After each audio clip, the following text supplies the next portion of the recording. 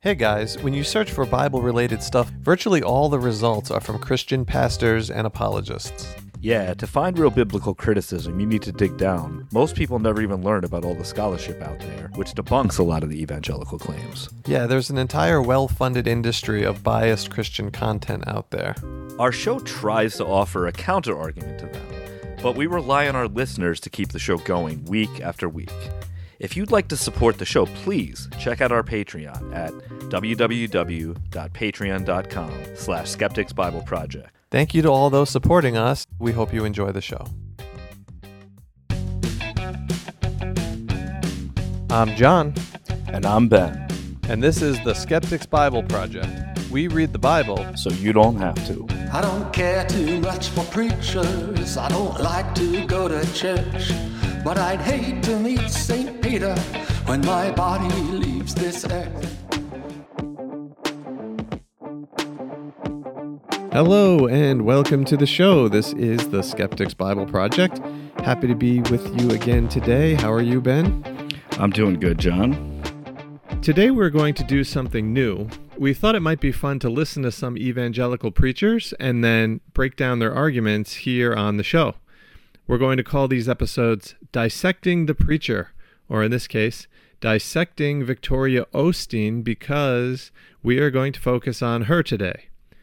Victoria Osteen is a preacher at the megachurch, Lakewood Church, in Houston, Texas. She is married to Joel Osteen, who is the main pastor there. We're going to play some clips of her speaking, but first I wanted to give just a little overview of this quote-unquote ministry. Lakewood Church is the largest church in the United States. They draw something in the range of $90 million a year. 90% of that income comes from the followers of the church around the world and those attending in person. From what we could find, it appears that they give less than 1% of this money to charities, a fact I'm sure Jesus would just be thrilled about. Joel and Victoria Osteen share the preaching duties at the church and on their world tours. Tickets to see the Osteens at their live services on tour can cost as much as $850 and go much higher on the secondary market. The services are highly choreographed with emotionally crescendoing music and inspirational words. From a theological perspective, the Osteens are not very in-depth. Their belief statement is vaguely Christian and charismatic, but they certainly shy away from any serious theology. They opt for more vague, motivational teachings. But today we're going to feature the words of Victoria Osteen just because she's the first one we started listening to, but we aren't singling Victoria out. We plan to get to Joel in time as well. I was struck by how kind of vacant her message is. I mean, to me, it's only Christianity like in words, but so much of it is just kind of very generic platitudes that you could pretty much ascribe to any religion or not a religion. It was just a lot of encouraging statements, and I don't know. That's the overall impression I got from it. What about you? Yeah, I feel it's very culturally conditioned by the United States. Like, their gospel wouldn't really function well outside of a capitalist society that we live in today. It sort of has hints of New Age teaching. It's very, like, positivity-based. It's about self-affirmation. It's, like, figuring out practical ways to unlock God's blessing in your life or to be successful, but in ways that are not practical necessarily, but in ways that like seek supernatural help. So I think that it's interesting in those ways, but it's not a conventional form of Christianity like in a Reformed church that you would find. It's very not doctrinal. It's hard to even tell sometimes what passage she's referring to, or she's very in and out of the Bible, but not studying a real text, kind of just using the scripture as like another illustrative point for whatever her purpose is. Yeah, and we'll go through some of the clips so you can hear some of the things she has to say. But I wanted to just read, just quickly going through the YouTube channel, reading some of the titles of her sermon so you get an idea. How are you handling worry? Build people up with words. learn to love well. These are, again, just to me, just generic platitudes. And when you actually hear what she has to say, it doesn't really go much beyond that. The church I grew up in was very heavy on theology, very Bible-based. And honestly, now as a skeptic, it's easier for me to respond to that sort of Christianity because that's what I'm familiar with. And I like, oh, they're making a claim from the Bible, so let me go to the Bible and see how it stacks up. But with Victoria Osteen and Joel Osteen, it's much harder for me to do that because a lot of what she says I don't necessarily disagree with. It's more about encouraging other people and try to avoid worrying and just things like that. Yeah, I agree. I mean, her husband, I think, grew up producing for his father television sermons, and I don't think that she's trained as a theologian or as even a Bible scholar, even at an evangelical institution. So, they're not trained pastors. Yeah, and part of the reason we're doing this is because of just how popular it is. I mean, there's just massive interest in this, and these are very wealthy people. They're making an enormous amount of money from these things. The donations are pouring in. I think I mentioned on a previous episode how they came to Yankee Stadium and sold out Yankee Stadium, and they're kind of right on the line of being prosperity gospel. I think some of the clips we'll play deal with that a little bit, but this idea that the more you give to us, the more you will get back in return, and with a very flimsy biblical backing on that. And I just want to say that, these videos, you don't get a sense of the visual that we're seeing of her standing in front of this mega church with thousands of people packed in every pew, and the globe behind her and her fancy outfits and the high tech lighting and everything. So yeah, it's a big production. You can tell a lot of money went into this. It's perfectly scripted. The the makeup, the jewelry, and like you said, the globe in the background. It had a kind of a Scientology vibe to me. And I'm just always amazed when they get that shot from behind and you can just see how many people she's talking to in there. It's quite amazing, not to mention, and that's just in person, not to mention all the people that are listening around the world. Yeah, it's very innocuous. No crosses anywhere to confront people with the crucified Christ or anything. It's all, but very Scientology as far as the vibe of the atmosphere. She's very Hollywoodish. I mean, I know they're in Texas, but I don't want to talk about this woman's appearance for an extended period of time. I don't think that's fair. So not just her, also Joel also is, in full makeup and he's got his plastic face out. But you know what? You're right, Ben. We shouldn't be judging people's appearance. The important thing is that she's a shape-shifting lizard. That's the... Okay, so let's play a clip. This one is, she talks about the miracle ripple effect. I believe when we begin to put our little in the hands of Jesus, that's when we're going to see miracles. That's when we're going to see the blind see, the cripple walk, the lame jump. We're going to see relationships mended. We're going to see the ripple effect of what we have given to Jesus effective on this entire earth. When we give, no matter what it is, how great or how small, that giving serves and helps others. But do you know really what that giving does? It powerfully transforms the giver. Do you want to transform life? Do you want to live at your highest level? Do you want to see God do things not only in your own life, but in the lives around you? Be that extravagant giver. Have that mentality of, I'm never empty-handed. I've always got something to offer. And watch God take your little and make it into a lot. Make it into much. So, to me, that's like what I said before about starting to get into the prosperity gospel. It's really the giving.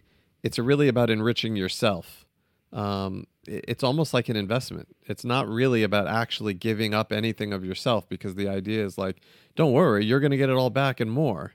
And so it's not really a sacrifice. It's really about enriching yourself. And make no mistake about it, it's about enriching the Osteens, because what they're really saying is give us money.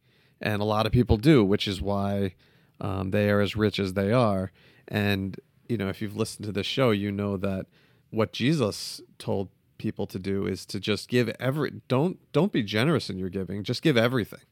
You should have nothing. You should live as if you're poor and give anything that you have to the poor.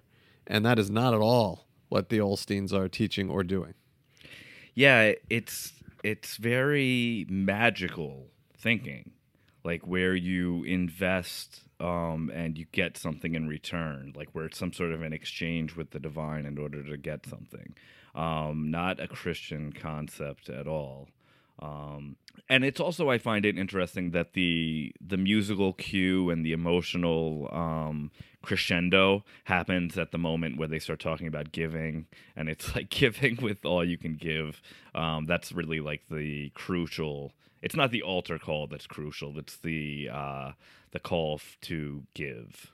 Yeah, I was going to say the same thing about the music. I mean, what you're really seeing here, this is a commercial. It's an advertisement. It's to and it's theatrical. It's to move people emotionally through music and this type of flowery language, ultimately to enrich the Osteens. It has nothing to do with helping the poor, which was the main purpose of what many people think the historical Jesus actually taught. And it's what they have Jesus saying in the Bible. Clearly, his message was overwhelmingly about the plight of the poor. And all of that here is completely lost. And it turns into, well, just give to the Osteens. Now, to be fair, they don't specifically say in that clip, give to us, but they are certainly accepting donations. And I think it's pretty clear if you were sitting in those seats that they want you to be, as she says, extravagantly giving. And I think she means to them. Yeah, it's a weird, in the media age that we live in now, I think it's very inconvenient for megachurch pastors to be on camera saying specifically, like, give me money. I think they've developed a whole dog whistle way of couching that ask. And I feel like that's fully on display here. Yeah, I completely agree. It's I don't know if they can really get away with being as overt as like the prosperity megachurch preachers of old, like Jim Bakker or Jimmy Swaggart. But you're right; it's all still there, and it's working for them because they're obviously raking in an absolute fortune from this church. Yeah, tax-free, I should say.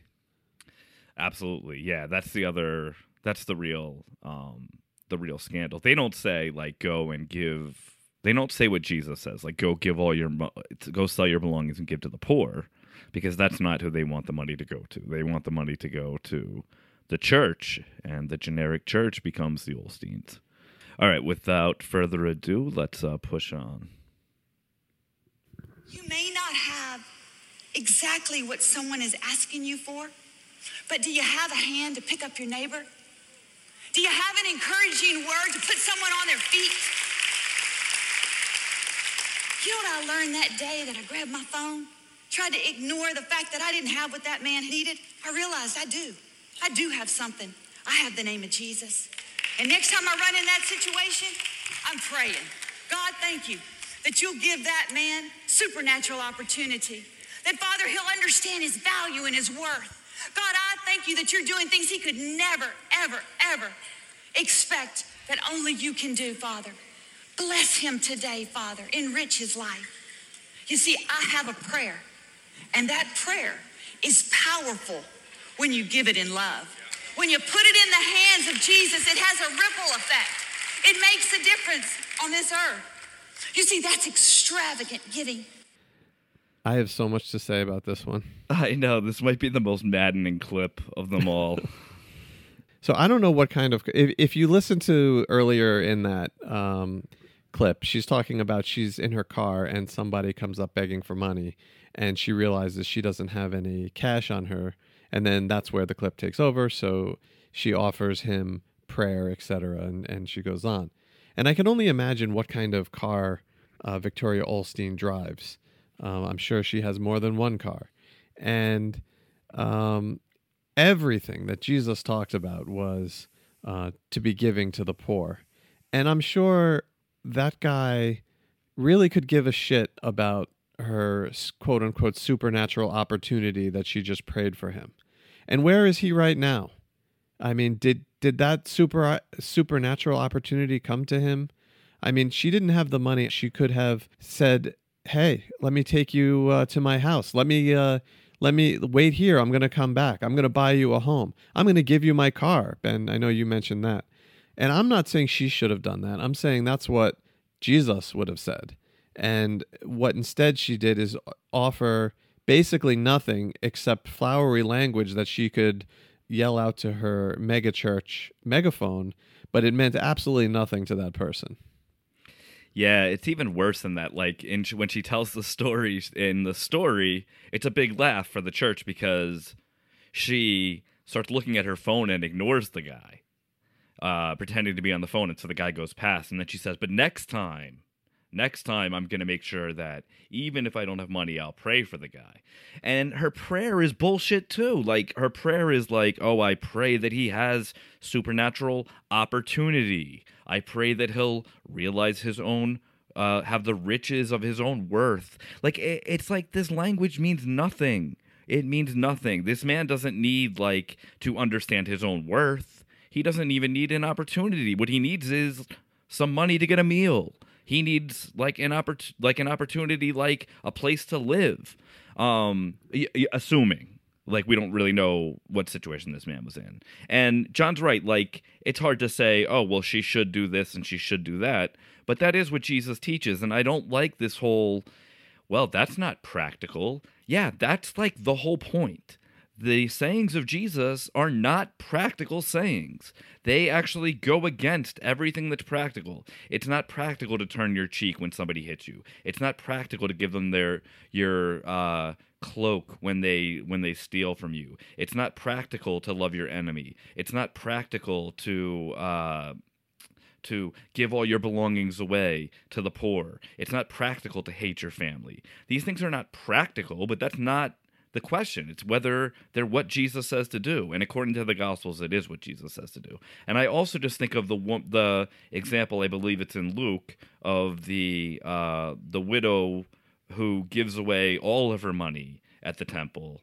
And Jesus says she gave away more than everyone else because she gave out of her poverty and it was all she had. And that's really what giving is like, according to Jesus. It's supposed to be totally sacrificial, giving when you don't have. If you could only give when you have, that's not really giving, according to what Jesus says in the Bible. So yeah, it's not practical. It's very radical, but we're not the ones claiming to follow it. Victoria Osteen is the one that claims to follow it. Right, and it's not a small thing in the New Testament because your literal salvation depends on this. When I don't have the verses in front of me, but Ben, you can correct me, but it's something to the effect of when someone comes up to Jesus and says, I want to be a disciple of yours, and Jesus says, okay, go sell everything you have and give it to the poor, and or else you can't be a disciple of Jesus. So the idea that Victoria Osteen is sitting there in her BMW or whatever kind of car she has and turning a blind eye, but she's willing to give a prayer, and then somehow that is living up to the standards of what Jesus wants of his people, it's totally bastardizing everything that we think the historical Jesus actually taught. Yeah, and I mean, the example she gives before that is when I think Peter and John or Peter and James are going into the synagogue in Acts, and there's a lame man who's sitting by the gate, and they don't have money to give him, and so they heal him. Right. They heal him. They don't just say a prayer for him like, oh, I hope he gets an opportunity that he needs, and keep your chin up, guy. And, that's radically altering his life in a way that, I don't think that Victoria Osteen is able to heal people, but I think that, again, it's not to just ignore the person, and it's not to just give when you're able to. It's a radical sacrifice or a radical act to change the material situation of the person who's in need. Yeah, and it's what I don't understand her point. That does she have some kind of close connection with God, that God is willing to grant her this miracle of quote unquote supernatural opportunity for this guy more than that guy himself has? She's putting herself on a pretty high pedestal to say, I have this connection with God that, I mean, I'm sure the guy could himself pray for supernatural opportunity, quote unquote.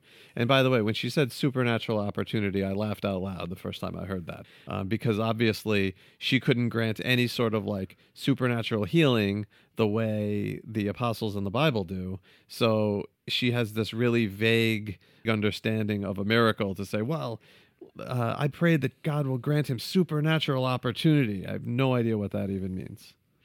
Yeah, it's a very it's like being judgmental without being judgmental on the like this person obviously just like has done a bunch of things wrong that he needs corrected. He just needs like, I don't know, a hand up to get out of here.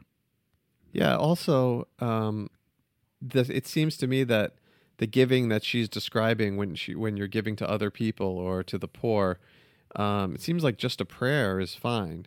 But it seems to me that when you're giving to the Osteens, you should give a lot more financial support. Yeah, I don't think that they ask for prayers necessarily in the offering plate.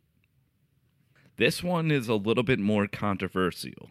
Jesus was man until God touched him and put the Spirit of the living God on the inside of him. And that's encouraging today. So Jesus was man until God touched him and put the Spirit inside of him.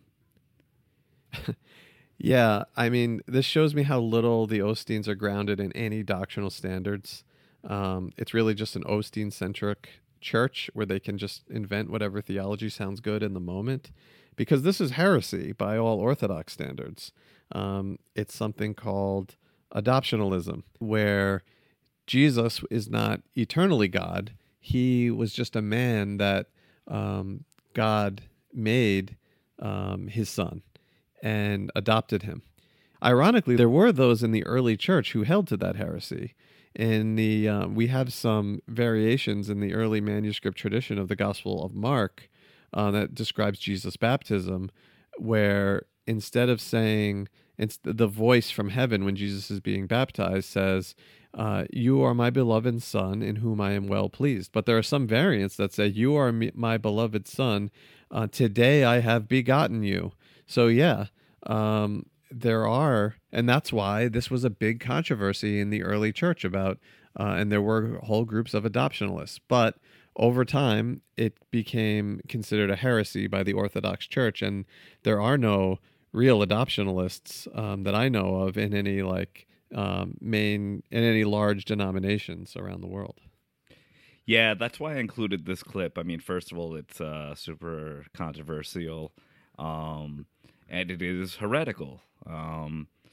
But like John said, it's fascinating because the text that we're talking about is in Mark, which is our earliest gospel, and probably the right variant is the "Today I have begotten you," or "Today I have begotten my son," which is very adoptionalist sounding.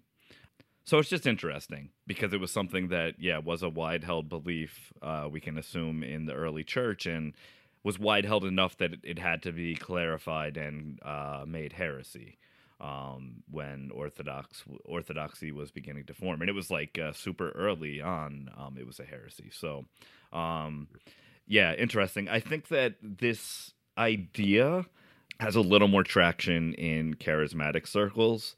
And part of that is probably like a lack of real doctrinal grounding in an official way, because I think there's a lot of charismatic universities that produce charismatic preachers that are sort of on the fringe of evangelicalism even. And also just because of like charismatic beliefs in general, I think there's a lot of like weird heretical stuff that is similar to some stuff that the early church and early Christians believed. The next clip has to do with letters from the apostles. So often, we forget what we should remember. Our victories, our success, the good times. You see, some people feel guilty if they're having fun. Sometimes we remember what we should forget. The pain, the heartache, the loneliness.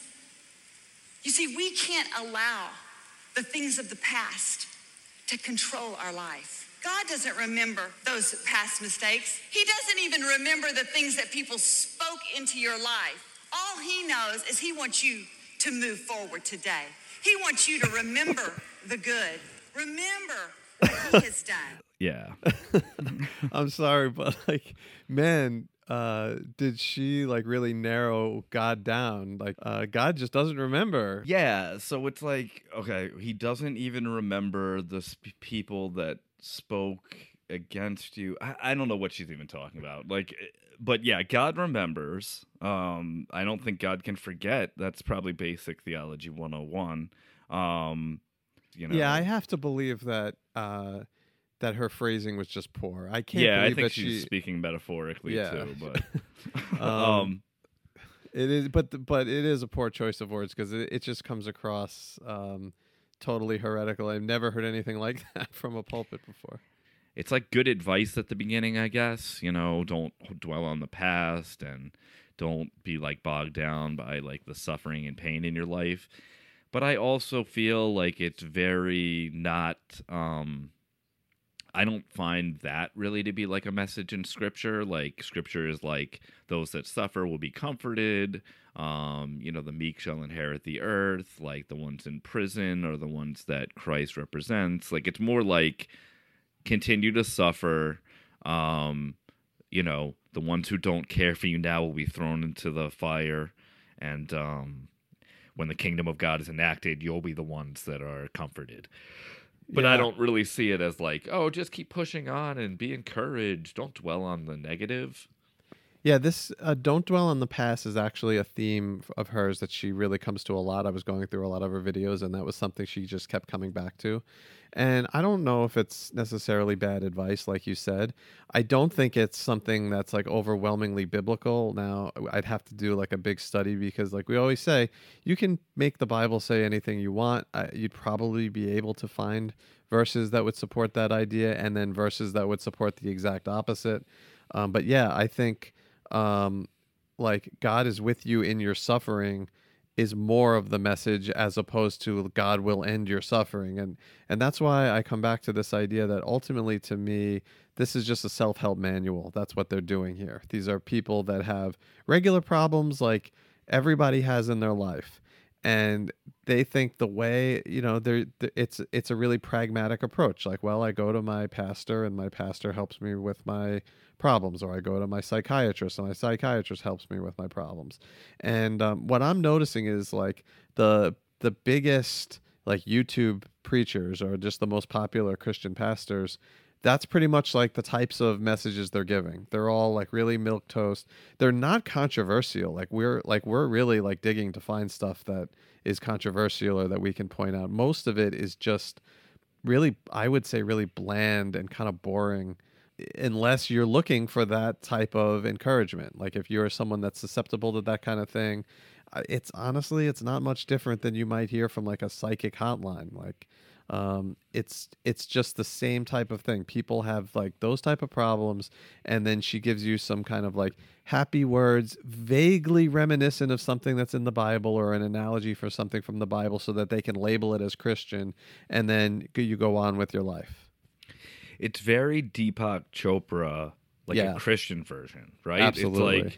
It's like, let me teach you all this positivity crap, and I'm going to say that it's rooted in like the Bible, just the way Deepak Chopra like says, oh, it's rooted in like physics and like the new age, but like physics. And then you like explore and you're like, well, it's not actually rooted in physics. It's just a bunch of crap. And like, the Osteens, like the original idea that I had for this segment was to try to find like a verse that supports what she's saying and a verse that like is contradicting what she's saying. And I really feel like you could probably do that pretty easily.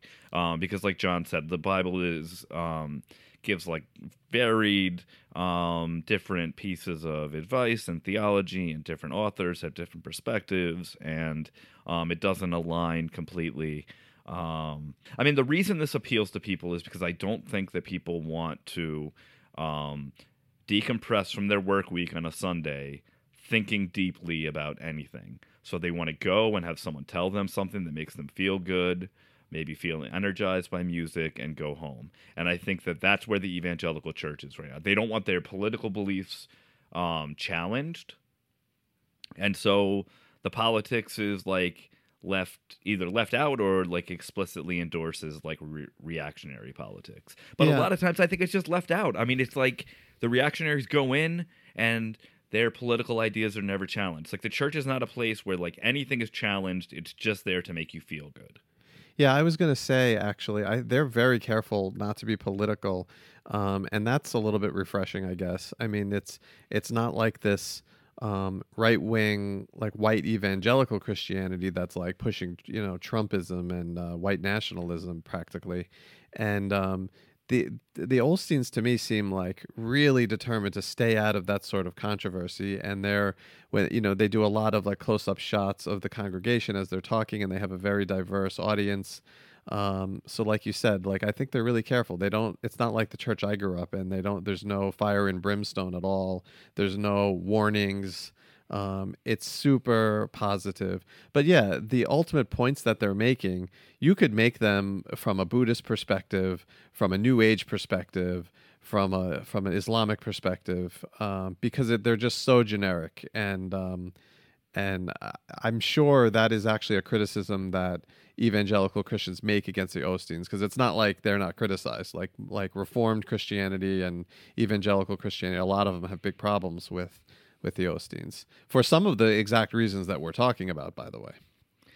Yeah, and I also just think that one of the things that we're finding with the podcast is that the sayings of Jesus that are recorded in the Gospels, or the early theology of Paul, actually is something that is challenging. And does challenge some of the preconceived notions that Christians have about family, for example. So, they're just preaching this sort of like generic stuff. But I think part of what we show on this podcast is there's stuff in the Bible that like really challenges that. Or like we talked about here, like the giving away of all of your wealth. Like there are parts of Jesus' message that like really challenge that and are challenging, and they're just completely ignored. Okay, let's go on to the next one. It has to do with family. This should be fun. I want to talk today about our families.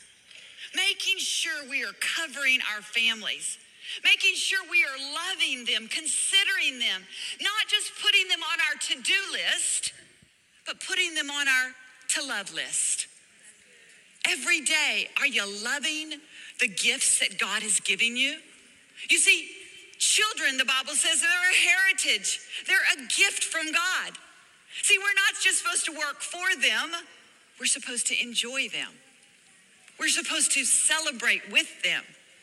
Our spouses, they are a gift from God. They are someone to help us grow and learn and live life together. I mean, Ben, so anybody who's listened to this show from the beginning probably knows exactly what I'm about to say. But the Bible does talk a lot about families, and what she's talking about comes from the Old Testament, and it's very true. But the perspective from the New Testament is completely different, where it talks about you can't even be a disciple of Jesus unless you hate your family. And it specifically says it names like your father, your mother, your children. Yes, so Jesus talks about how you must hate your children.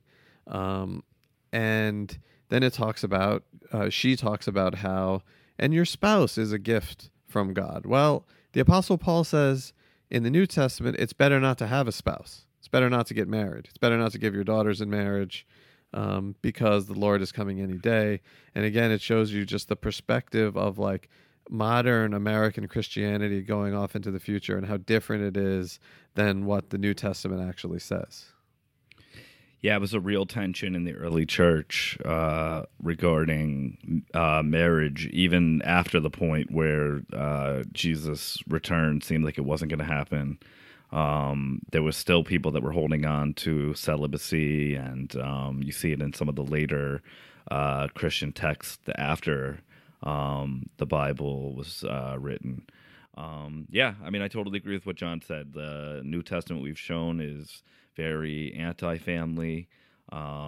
Jesus' sayings are talking about families turning against each other, not recognizing earthly families, so that seems very different than what Victoria Osteen is talking about here. And when we talk about hating your family, we mean hating your bloodline family. But Jesus wants you to embrace your new family, which is your brotherhood in Christ, and be willing to or outright reject that earthly family. Yeah, absolutely. Okay, let's go on to the next one. I think we have another clip that has to do at least partially with family. You see, it was the love that raised Jesus from the dead. Love is powerful. Love covers all. Love is the end all, be all. When you don't know what to do, God is saying, love them anyway. Just love them anyway, because it's a powerful force. He first loved us so we can love others. So I think about that scripture and I think to myself, how can I spur my family on? I have to consider it. That means I have to meditate on it. I have to think about it. I can't do it the same way all the time. I don't put it on autopilot. I consider. I meditate. I dwell. What works best in this situation? I just can't get over like how nice it is, like not having to listen to sermons like this, because I the pleading with you to believe something, or saying everything with these emphatic voice inflections that are supposed to be so meaningful, where I prefer like a academic approach where you can just say what you mean. Like, you don't need to say it with all the fanfare and all the flowery language, because to me it's not really very effective. Like, she's saying something very simply there, and she doesn't need all that. Yeah, I agree. It's a big turn off from my perspective. I don't like emotional manipulation, and so when I feel like that, I have a strong spider sense towards that, and I feel like the whole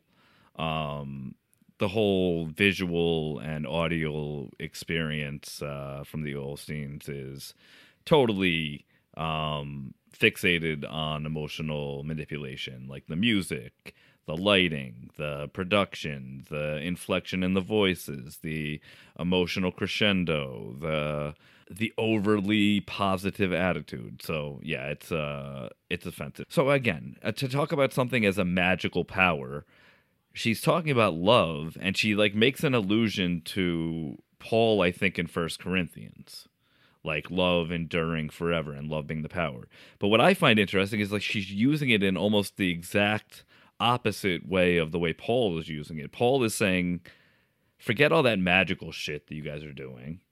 Love is what's really important. The practical, material love that you guys have. That's what's going to endure after everything else fades away. All the magical prophecies and tongues. She's basically saying, like, love is the most magical, powerful force there is. And it was so magical that it raised Jesus from the dead. Maybe I'm misreading what she's saying, but I almost feel like that's her implication. Yeah, I think you got it right. I mean, she's not really very clear. But again, like I don't want to like waste too much brain power trying to get to the bottom of this, because I find it, again, pretty vacant. This is like, and I'm not questioning her intelligence. I'm sure she's a very intelligent, bright person. But as far as like the content of these sermons go, like you said, it's a far stretch away from, Spurgeon, or to me, it's just kind of like dumb surface level platitudes that like I don't really feel the need to waste my time on. Yeah, I mean, I think that that's true. I think that they're an egregious version of this, or I've highlighted a couple notions where there's sort of like magical thinking. And you see this in like the charismatic movement with the idea of faith and the idea, like what she's saying, of love, where these things are not like material concepts. They become like some sort of like magical tools. Okay, this one is called Balloon of Worry. There's a technique that I use, and I've used it for years, and it works for me. You just got to find something that works for you, right? So when I had these concerns and these troubles, I imagine a big helium balloon, big, beautiful balloon, red balloon. It's a power color. And I began to put those troubles in that balloon. And I imagine myself holding that balloon by the string, holding it out in front of me with those troubles. And I look at that balloon and I let it go and I release it to God. And I say, God, thank you that you're bigger than all these troubles. Thank you that you love me and that you said you'd perfect those things that concern me. So I'm going to give them to you. These troubles are just going to go right at your feet, Jesus. You're going to take care of them. You see, sometimes I have to admit, sometimes I have to let go of a whole bouquet of balloons. So I have a lot to say about this one too. I think that like this is a big theme of hers. Again, like obviously like a lot of people in this world have anxiety and worry.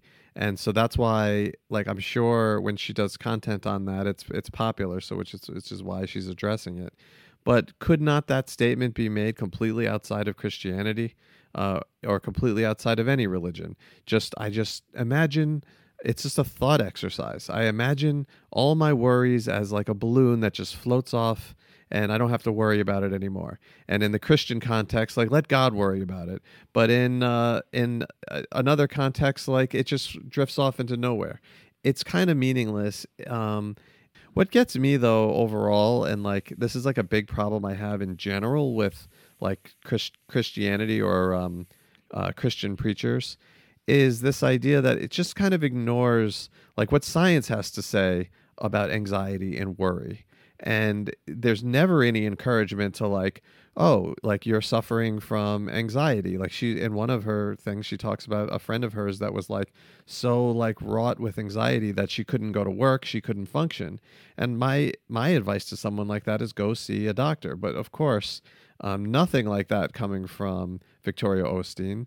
And there's just kind of like, again, these, I'm sorry, really dumb platitudes that are like actually totally unhelpful for someone suffering from real anxiety and real worry. Yeah. I mean, I have experience with seeking mental health help and being in therapy, and my therapist never advised me to fill a helium balloon and let it float up to the sky and that it would take away all my anxieties and worries, because that's fucking stupid. And like that, again, it's like a magical thing. Like that's not even like helpful. Like it would be helpful to talk about your feelings and then maybe release a balloon. And that balloon has some symbolic meaning, but also you had your feelings like actually be vocalized and started to deal with, or like, but like I would seek professional help. Like it doesn't, like this is an extremely dangerous thing that I think that happens in churches, where it's just like, it's not really that serious. And this is like the Osteen, their whole thing. It's like, it's not really that serious what you're going through. Just push through, be encouraged. Your blessing's right around the corner.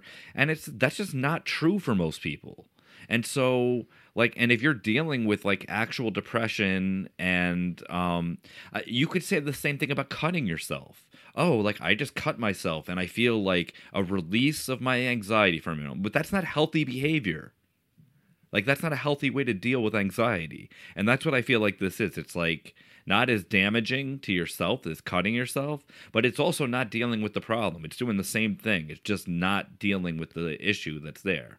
Yeah, to me, it's completely unempathetic to somebody that's dealing with real mental problems.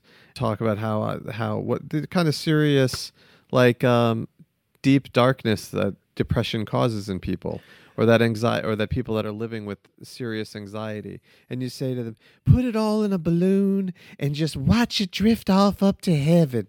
Give me a break. That's not going to help anybody in reality.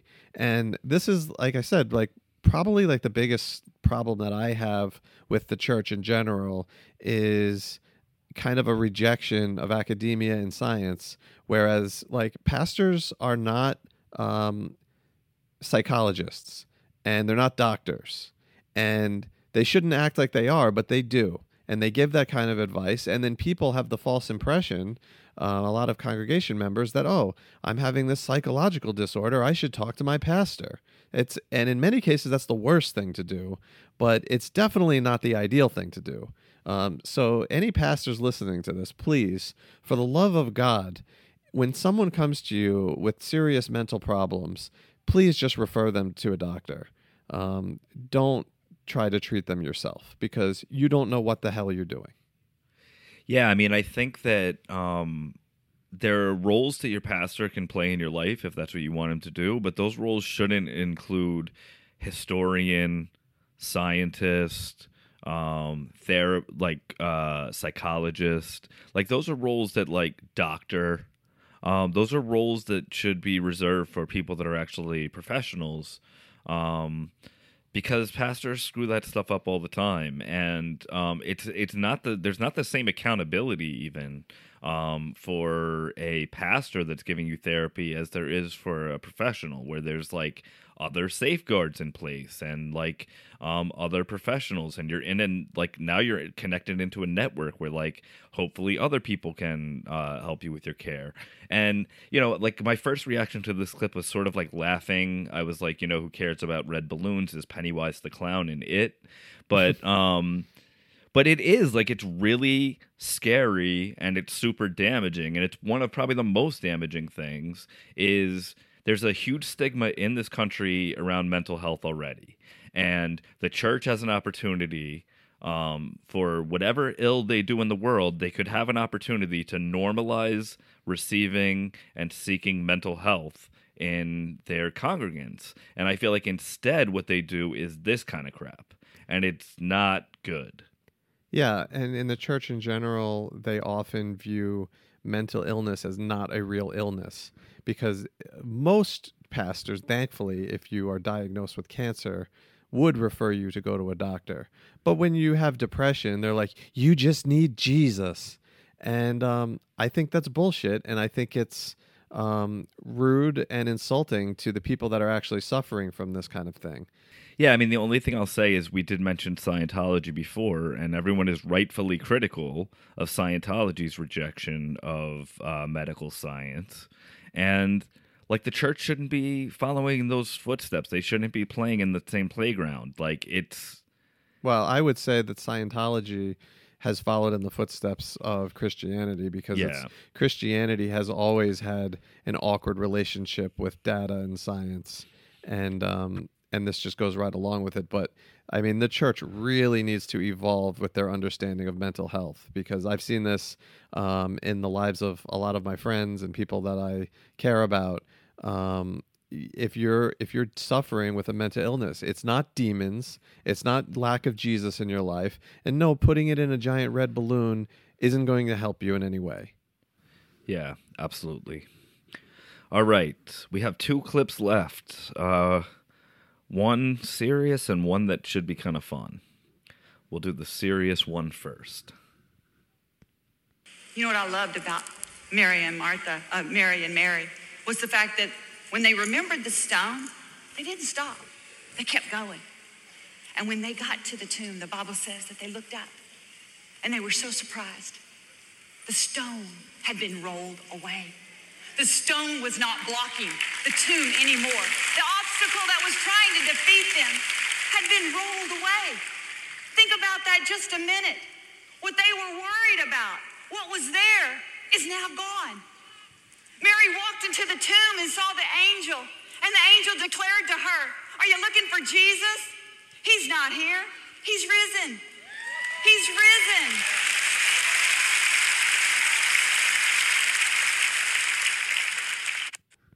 So, okay, right. Ben. So I'm sure you have a lot to say about this. I hope you'll indulge me to let me start. But Yeah, go ahead.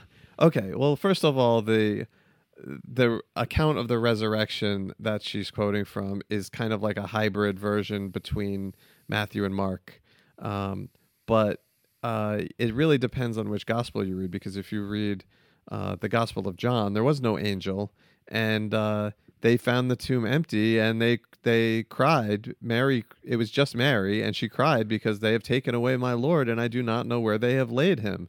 And so every version of the story is different, and she's kind of created her own gospel by with the account she told. I found it interesting that she didn't mention the earthquake when the stone was rolled away and the angel descending from heaven. She's telling a version of the story that best makes her point. The other thing that I had a problem with is that she's taking the story of the resurrection to basically talk about how you have obstacles in your life too. Like they didn't know who was going to roll the stone away.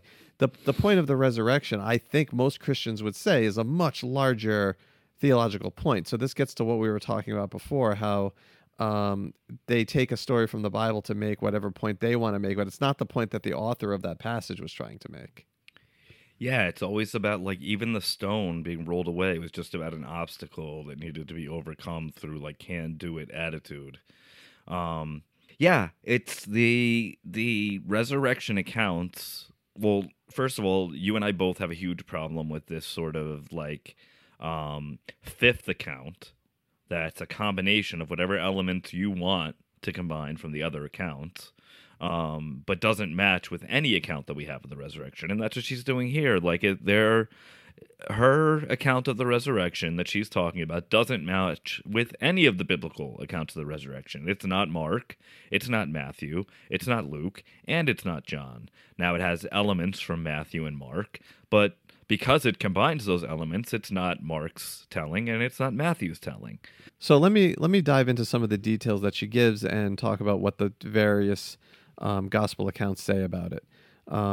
So the women at the tomb, she talks about how there was Mary and Mary, and that's true for Matthew, but in Mark it was Mary, and Salome, and in Luke it was Mary, Joanna, and quote-unquote other women, and in the Gospel of John it's just Mary Magdalene, which would not make sense, which is a total contradiction to what she said. She also didn't mention the guards at the tomb. In Matthew, there were guards at the tomb. I would think that would be kind of relevant to the story. But Mark doesn't mention that, neither does Luke or John. And then the stone being rolled away. Who's going to roll away the stone? Well, was the stone rolled away in Matthew? No, it wasn't, but it was already rolled away in Mark. And in Luke it was, and in John it was. And again, she doesn't mention the earthquake. I would think that would be kind of a prominent feature in the story. And then who was seen? She says, well, there was the angel in the tomb told her such and such. Well, that's true in the Gospel of Matthew, but in the Gospel of Mark, it just says there was a young man inside the tomb. Now in Matthew, it's the angel was outside sitting on the stone that rolled away after the earthquake.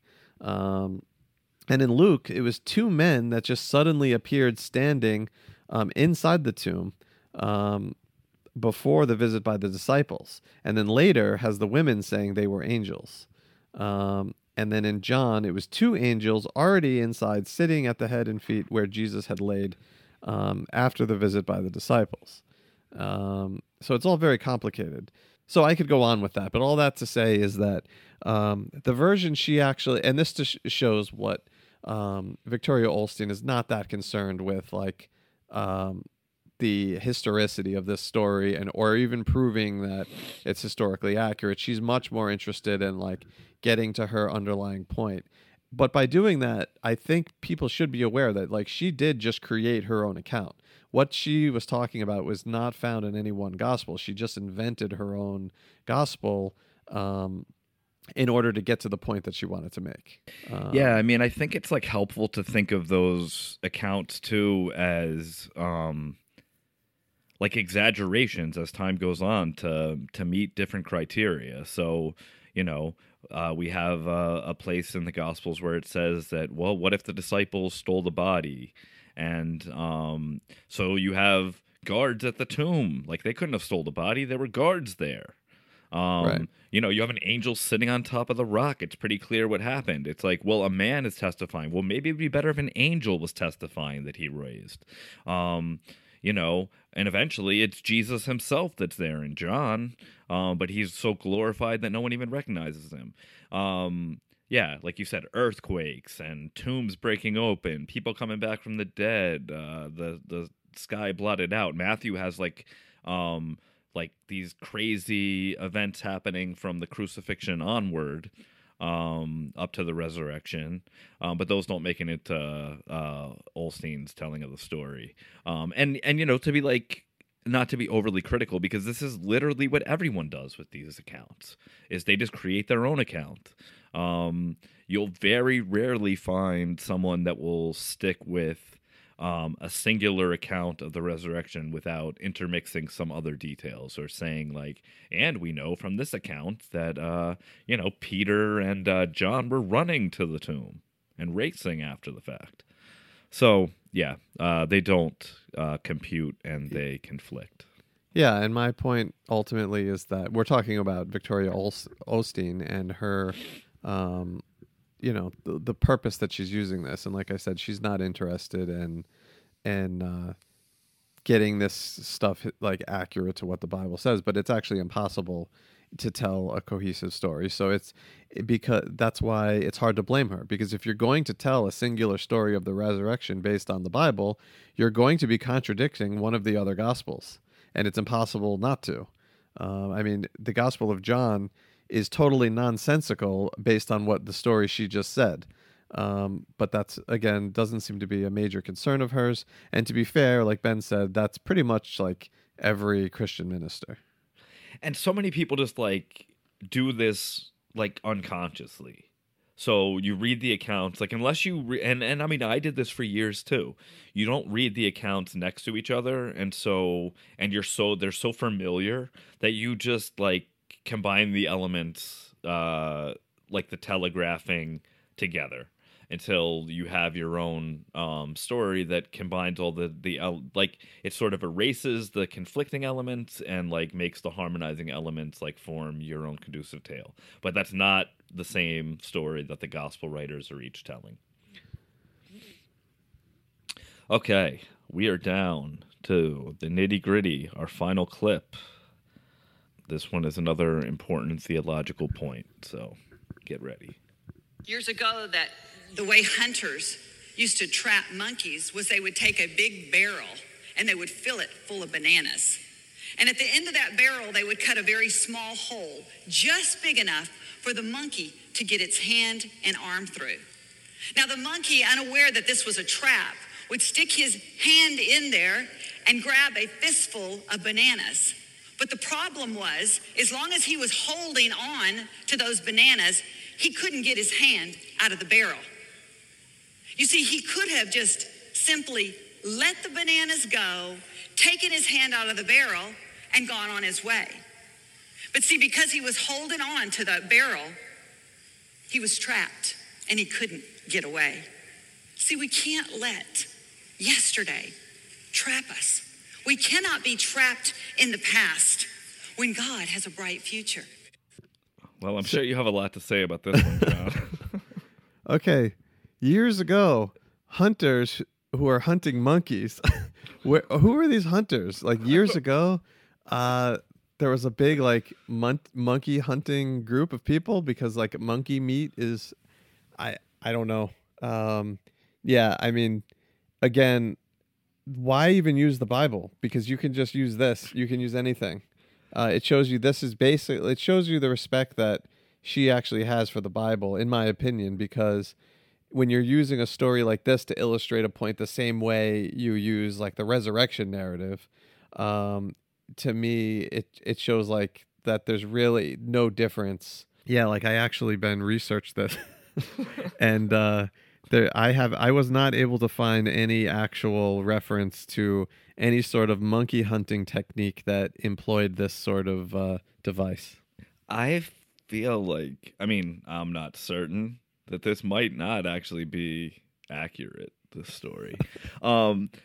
Yeah, like, I mean, who hasn't had this happen to them where you reach into a jar and you can't pull your hand out? I feel like this is the most like common human experience that's ever happened. And to transplant that onto a monkey hunt that probably never happened, we don't even know what historical period it's from, is disappointing. Yeah, I mean, I don't know. I get like it's like the ultimate cringe for me when I hear pastors start like giving historical anecdotes or because they're so dubious in their sourcing. Like, I feel like she probably found this on the internet or just made it up out of thin air, and it's like not even that great of an illustration for her point, because the point is about letting go of the past. The past is the banana. Like, I don't really get it, but it was kind of amusing. It's hard to believe that it's like how many thousands of people go to this church and they're sitting there like, yeah, the monkey hunt.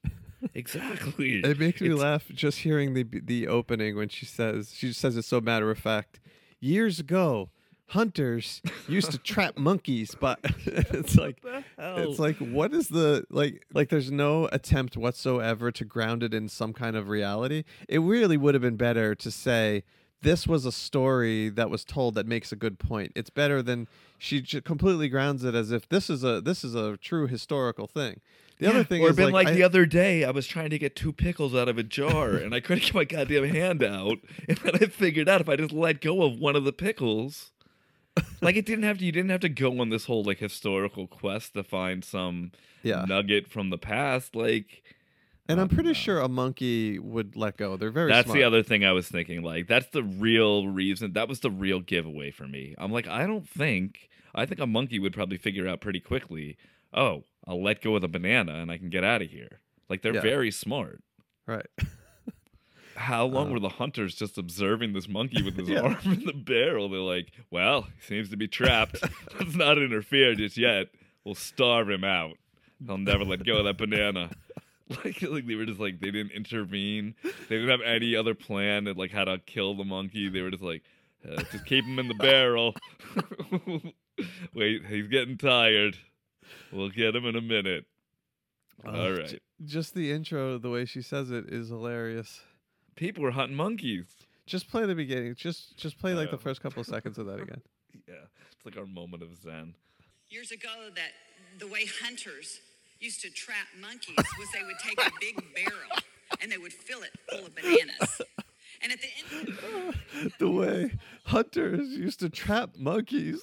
Okay, I mean, so where are these hunters getting all these bananas that they can just waste catching monkeys? Like, that's another problem. They're like, bring out another barrel of bananas. We got to catch another monkey. Have you ever heard of a monkey hunter? No, I don't know. I hate to grasp for some historical meaning in this lunacy, but like the only reason I could think someone would be hunting monkeys is if like the monkeys were somehow threatening some other, like, either like some area of encroachment or like, or maybe they're capturing them for the zoo. Yeah, like I don't understand. But she didn't say that. She said hunters. Yeah, she was like, the way hunters would trap monkeys. I don't know. Again, not an important point. They put the barrels in like the middle of the jungle.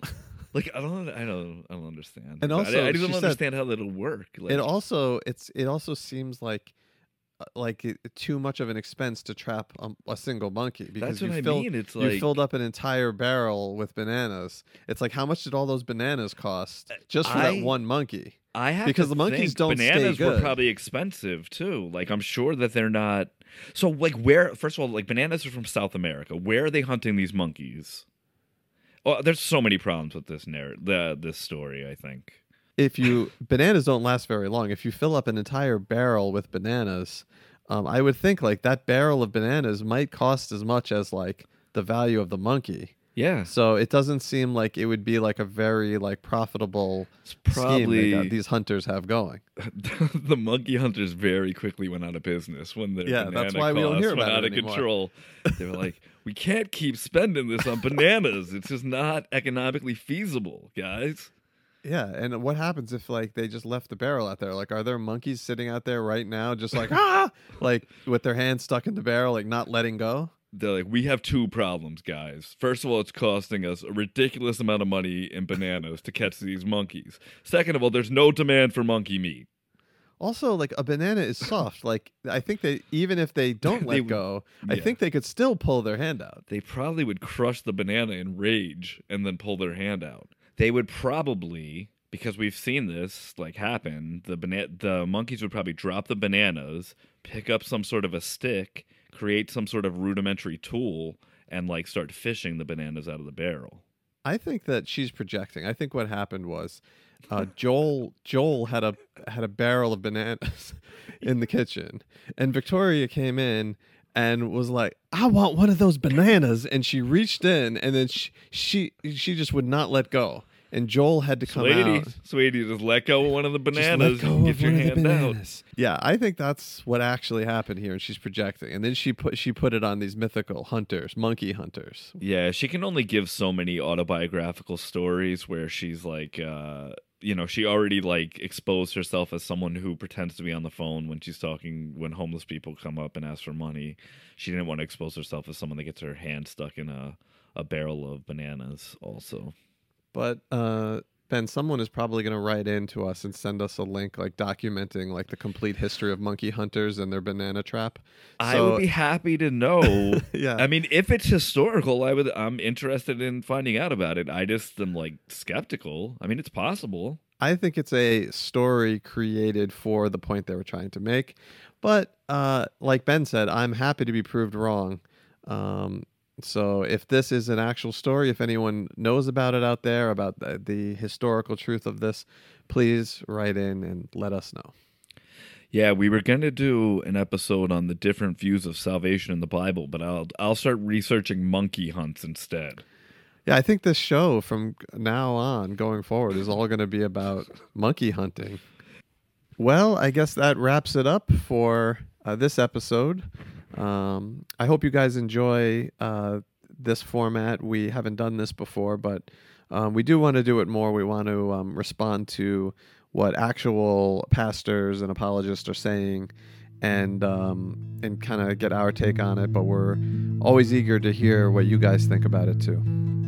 Have a good night, everyone. The Skeptics Bible Project is a John and Ben production, with intro music by John Lobker. Support us on Patreon at patreon.com/Skeptics Bible Project and follow us on all social media platforms at Skeptics Project.